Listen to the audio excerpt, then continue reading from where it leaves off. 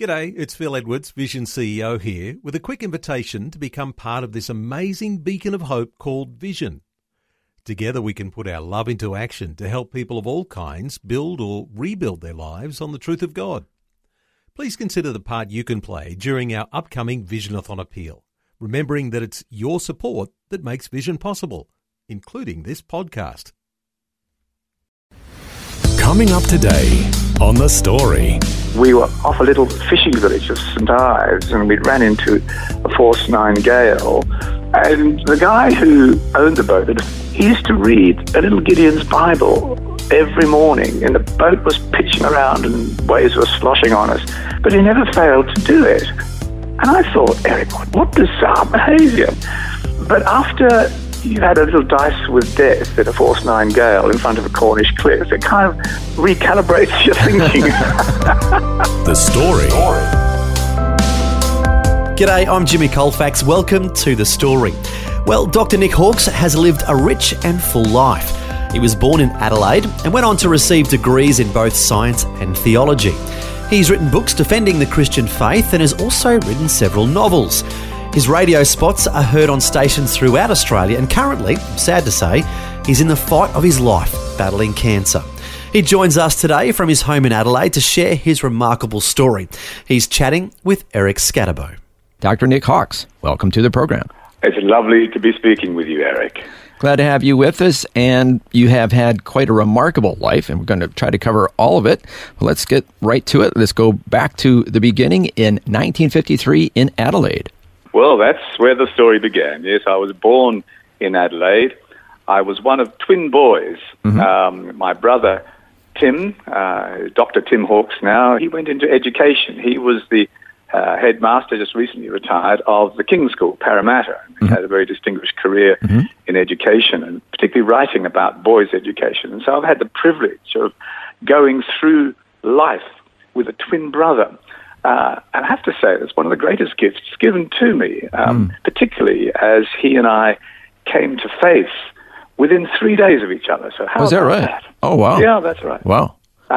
My father was an Anglican priest, and he joined the Australian Army as a chaplain because they were short of chaplains. And we lived in odd corners of Australia, and then shot across to Malaya during the Indonesian confrontation there in the early 60s.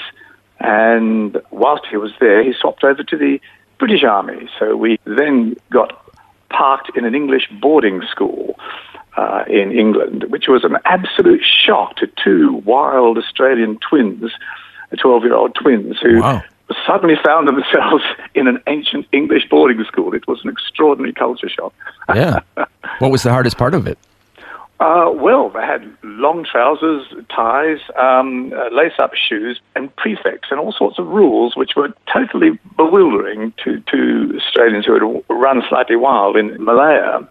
But we pretty soon learnt the rules of the game, and of course, the fact that there were two of us was a distinct advantage. Oh, yeah. Yeah, you could support each other. Yeah, that's right. So if somebody said about bullying one of us because we were odd people from overseas, then they had to contend with two. And as we were very physical in those days, we just loved sport. And that was a bit of a two-edged sword. Although we did well in sport, it also meant that we turned all things academic into an art form of mediocrity, let me just say. So we were much more interested in chasing adventure and doing sport. So that was an interesting time. And of course, that school, the King's School, Rochester, was founded, believe it or not, in 604 by St. Augustine. So we're talking seriously old. Wow. And our local chapel was Rochester Cathedral. So that's where I had a bit of a glimpse, if you like, at institutional Christianity and all the pomp and ceremony that went on in a cathedral. And I have to say, I did not like it very much and sort of resented having to go to cathedral. And so I was fairly content to ignore God. I think I probably was aware that God might exist, but if he was making it difficult enough for us to get to know him, I was content to oblige and not get to know him and concentrate on playing sport and drinking beer, which were probably the two things I was charging after. But we were sabotaged. I didn't even know that the school had a Christian union. That's how ignorant I was. And there was a small group that met and prayed. And I was shocked to learn that they were praying for myself and my twin brother for 2 years. Oh, wow.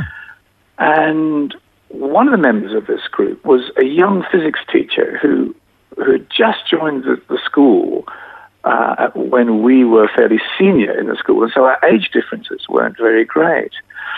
And he was an awkward fellow. He was socially a little bit on the spectrum. But he had this incredible penchant for adventure, which endeared him to us. And he was a sailor.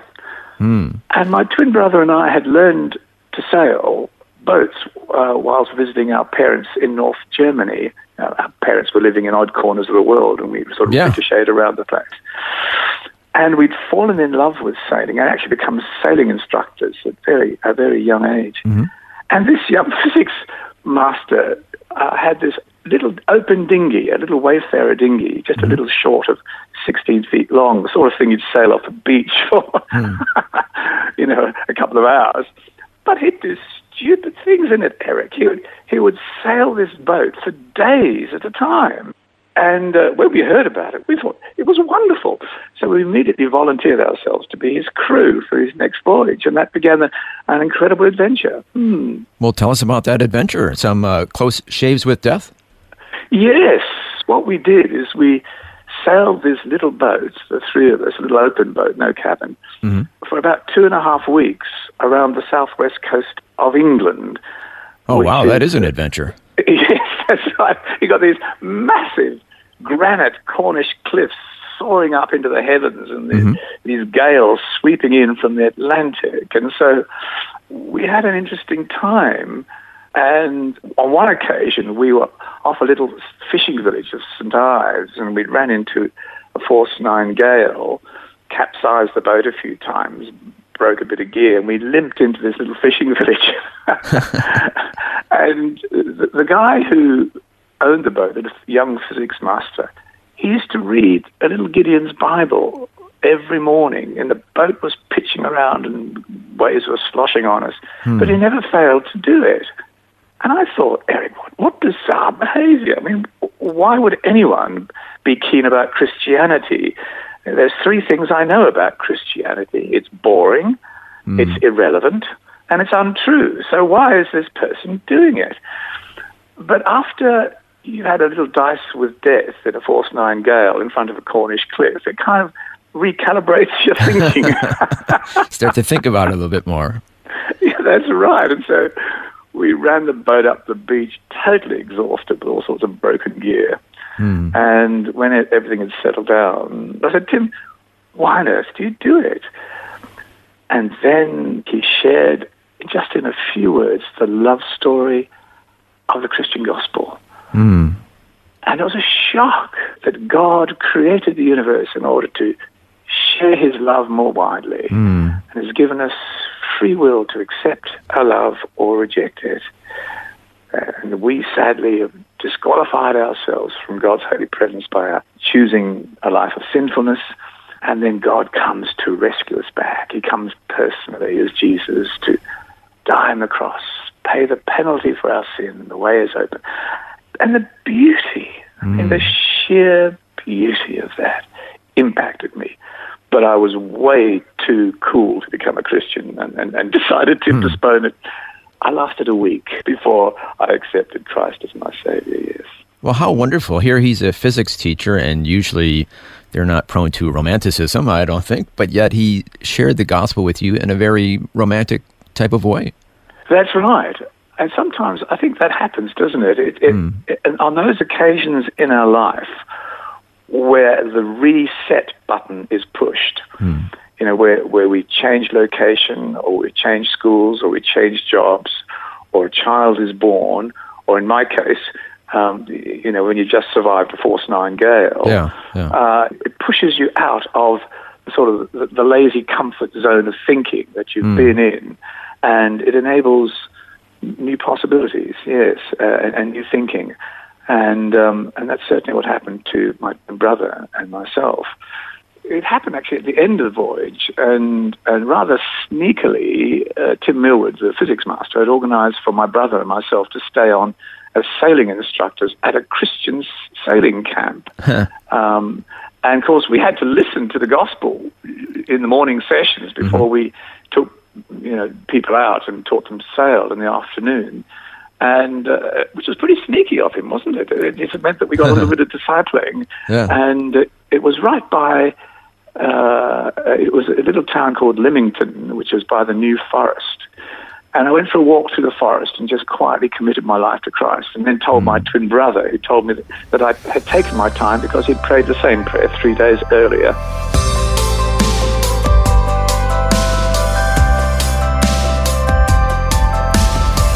You're listening to The Story. Our guest today is Dr. Nick Hawkes, who's sharing his rich and full life journey. And as we just heard, he and his twin brother Tim just became Christians in England.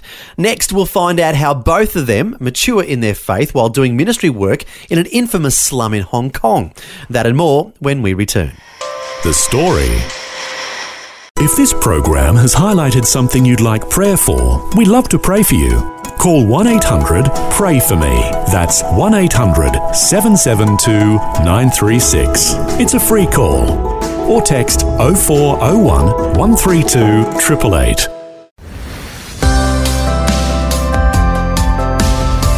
Hi, I'm Jimmy Colfax, and this is The Story. We're continuing with Eric Scatterbo having a chat with Dr. Nick Hawkes from Adelaide. Before the break, we heard how Dr. Nick and his brother Tim became Christians in England. Now, we're going to find out what happened next in their lives, including some adventures they had in an infamous slum in Hong Kong. My twin brother Tim went up to Durham University. I had to repeat my final year at school. I was, in those days, no academic. But I went back as the head boy. I was simply called the head of school, so it was a terrifying title. Oh, wow. But essentially, I was responsible for all the discipline and the running of the school with a prefect's room. And, wow. and I had to do that as a Christian, and I was very conscious that I was highly visible. And so I was saying, Lord, how do I do this? Yeah. And at the end of the year, I knew that something was missing from my life. And my twin brother came down from Durham and slept on the floor beside me before he caught the plane to fly to Hong Kong, where our parents were. And we talked about it late into the night, as brothers do. And he said, Tim, I think there's something missing, because I'm not seeing the stuff in the New Testament that I read happening in our lives. So we prayed together about 2 o'clock in the morning. And then next morning, Tim got on a train to go to the airport, and he sat next to a lady and discovered that she was a Christian. And she said, oh, our church is praying for someone in Hong Kong. Her name is Jackie Pullinger. She's working in the Kowloon walled city, the ganglangs of Kowloon, and we're praying for her. And so Tim took her name down, put it on a piece of paper, put it in his jacket pocket, and forgot all about it. Until a week later, and we were attending my father's church, which was incredibly boring, but we spoke to a young Christian officer, and Tim found the piece of paper, and he said, you don't happen to know a lady called Jackie Pullinger? Oh, yes. He said, come and meet her. There's a Christian meeting at Island School halfway up Victoria Peak. So I joined them by this stage, and so off we went, and we came to this house, the deputy headmaster's house at Island School, and there were people everywhere, Eric, of every denomination you could possibly think of, laughing, praying together, singing, and I'd never seen anything like it. And I walked in with my brother, and there was this pretty young woman by the door. And she looked at us and she said, "I've been praying for you two." Wow. You can imagine it, Eric. I said, "What on earth? I've never met this woman before." Yeah. And she said, "Oh, I'm so sorry. May I introduce myself? My name's Jackie Pullinger." So you can see how God had led us Wow. to meet with Jackie. Yeah. And Jackie said, "Look, I'm taking some of the brothers off to a summer camp. And I'm prayed for two young men, Christians, who would go there and give some structure." And what she omitted to say was that by brothers, she meant members of the 14K Triad Society. Oh. and that we were going off to Lama Island and camping there for a fortnight. And that began an extraordinary journey where I saw firsthand two things. I saw the power of sacrificial love, and I saw the outworking of the empowering presence of God's Holy Spirit. And that was what was missing from my life. Yeah. And so that was a terrific answer to that prayer, prayed a few weeks earlier in England in that little attic bedroom of mine with a twin brother. Wow. So there it is.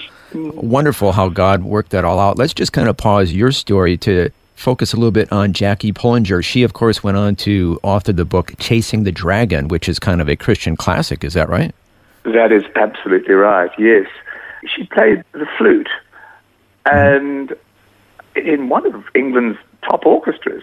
Is that right? God led her to mission work. She just fell in love with God and mission work. And God led, she basically bought a ticket on a boat and waited for God to tell her when to get off, which is an extraordinary faith journey, isn't it? Yeah. You know, it's the shadow of Abraham really falling over her, a similar sort of faith journey. And so she got off at Hong Kong, and there was an extraordinary area called the Walled City, or the City of Darkness, which was just behind the old Kai Tak Airport on Kowloon. And it was left out of the lease when the land was leased to the British government by China.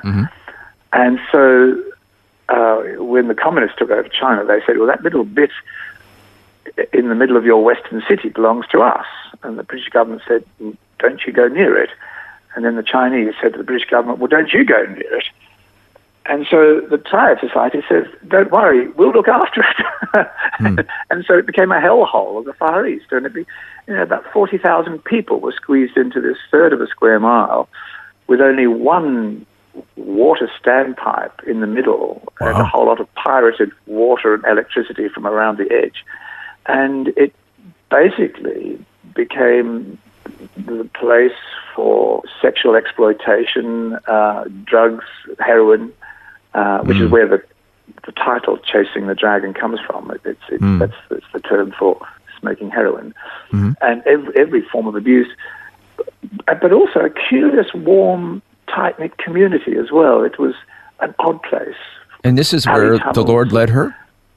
And that's where the Lord led her. Wow. And it took her 5 years before the locals accepted her. It made life hell for her. And eventually she came under the protection of the Gogol, who was that means my big brother, who ran the 14K Triad Society in that area, because he could see that she was good for his people who were on heroin, because she used to pray them off heroin. And Tim and I joined Jackie at a crucial moment when she had that acceptance from the Triads, and her ministry took off in the power of the Holy Spirit. So we were there at a very seminal time, and it was just a privilege. I mean, we spent most of our time walking around with our mouths open, just amazed at what we were seeing. Yeah, I was going to say, so this is basically a very dangerous slum, and here she's a single woman doing ministry there, and then now you two young men are there too. Weren't you afraid? She was not afraid. She was absolutely fearless, and there was also, a team. She had a little team of supporters by that stage who shared the work. Tim and I were not there full time. We were living with our parents. We were living on the 12th floor of a high-rise sort of luxury apartment at Repulse Bay on the Hong Kong side. And so we'd see this extraordinary privileged life. Yeah. And then we'd journey in the evening to the walled city and see this dreadful wretchedness and crying need. And so we're living this extraordinary schizophrenic life. Quite a contrast. Yeah, absolutely. And we had to sort of make sense of that. And Tim and I talked about that, and we decided we felt very much more at home in the alley tunnels of the walled city than we did with the overprivileged Pimm's drinking. Oh, is that right? Well, what was the most memorable experience of your time there? I think probably the time of my baptism. I was baptized on the beach of a little island off Hong Kong with my friend Ah Ming, who was a red pole, which meant that he was a fight fixer for the 14K Triad Society. And he'd come on a camp at Lamma Island in order to prepare a reprisal fight against another Triad gang. So he was really looking forward to having his key fighters around him planning this fight. But God got hold of him and he became a Christian. And so I was baptized with a twin brother, Ah Ming, a red pole fight fixer, and a couple of ex-prostitutes on the beach. And that was extraordinary. And both Tim and I had been through a bit of a baptism of fire. The Triads had pretended to kidnap me. And they'd grabbed hold of me and they'd rushed me into this little hut, making sure that Tim saw what they were doing from about 150 meters away. And they pretended to beat me up. And about 10 of them there sitting on top of me.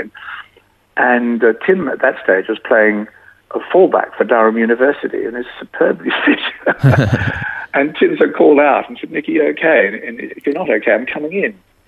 Well, my Chinese just thought that he'd just try and push the door open. But that was not to be. He hit the door at around about 22 miles an hour, and the door came straight off the hinges. Wow. 4 startled Chinese flying through the air underneath it. And at that stage, I actually had to protect them from a very fierce twin brother. So they pull these sorts of tricks on us every now and again. Now, why were they doing this? Was this just a practical joke? Oh, they wanted to. You see, Tim and I were responsible for bringing a degree of order in the day. So we used to get up in the morning and help them do exercise and all the rest of it. And so they were, of course, the Triad Society is very hierarchical and very tightly knit. And there's the best side of the Triads has a lot of honor in it. And I wanted to see whether a similar sort of thing operated amongst Christians and amongst my brother and myself. And so we were put on trial, essentially. Oh, okay. And so it was a test. Was there honor? Would Tim come to the rescue? Oh, I see. And all this sort of stuff. And they continually pulled these tricks on us just to test us. And my time came very soon after. And one of the best street fighters challenged me to a fight. And wow. What would you do, Eric? I mean, you're a Christian. And right. That's not what you're there for. Exactly. And so I said, no, a play fight then. And of course, it's very hard to do a play fight. And I'm thinking, Lord, help, what do I do? So I said, oh, well, okay. And anyway, this guy was as fast as anything. And I pretended to be a slow, lumbering, stupid Westerner. But I was all the time thinking, any moment he's going to make a mistake. Well, he did. He gave me a brief bear hug from behind. And so I whipped down, grabbed his legs from underneath him, and I fell backwards on top of him. And I winded him. And, of course, it's a terrible feeling being badly winded because you think you're going to die. And he was in front of about 30 people, and he lost a lot of face, and he realized that he'd been outwitted suddenly. And so these sorts of things happened all the time, and that gave, amazingly, in God's economy, it gave us a fair bit of standing amongst the the tribes who had become Christians and those who had not. But we were only there for one summer.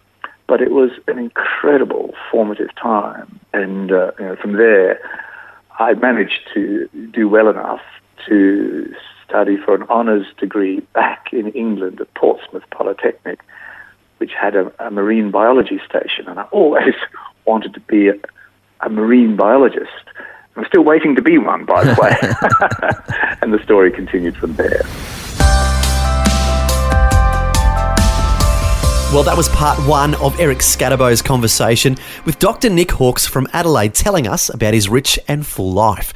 We're going to hear more about his life, including how he goes on to receive degrees in both science and theology.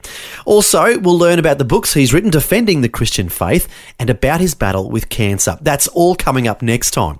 Meanwhile, if you want to learn more about Dr. Nick Hawkes and maybe listen to some of his radio programs, you can go to his website, nickhawkes.net. And we should say that Hawkes is spelt with an E, so that's Nick Hawkes, HAWKES,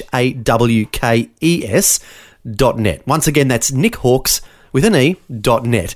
Finally, a verse that really captures Dr. Nick Hawkes' life is from John 10:10, where Jesus says, "I have come that they may have life and have it to the full." And certainly that describes what we've just heard so far. Until next time, I'm Jimmy Colfax, encouraging you to share your story with someone today. Next time on The Story.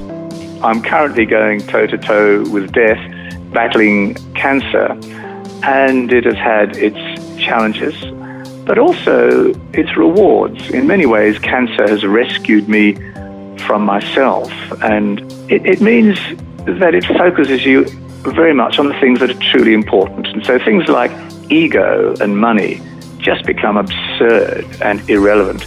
Dr. Nick Hawkes has lived a rich and full life. He became a Christian in England and then did ministry work in an infamous slum in Hong Kong. He's written books defending the Christian faith, and currently, I'm sad to say, he's in the fight of his life, battling cancer. We'll hear more of Dr. Nick Hawkes' remarkable life journey next time. The Story. Just another way Vision is connecting faith to life.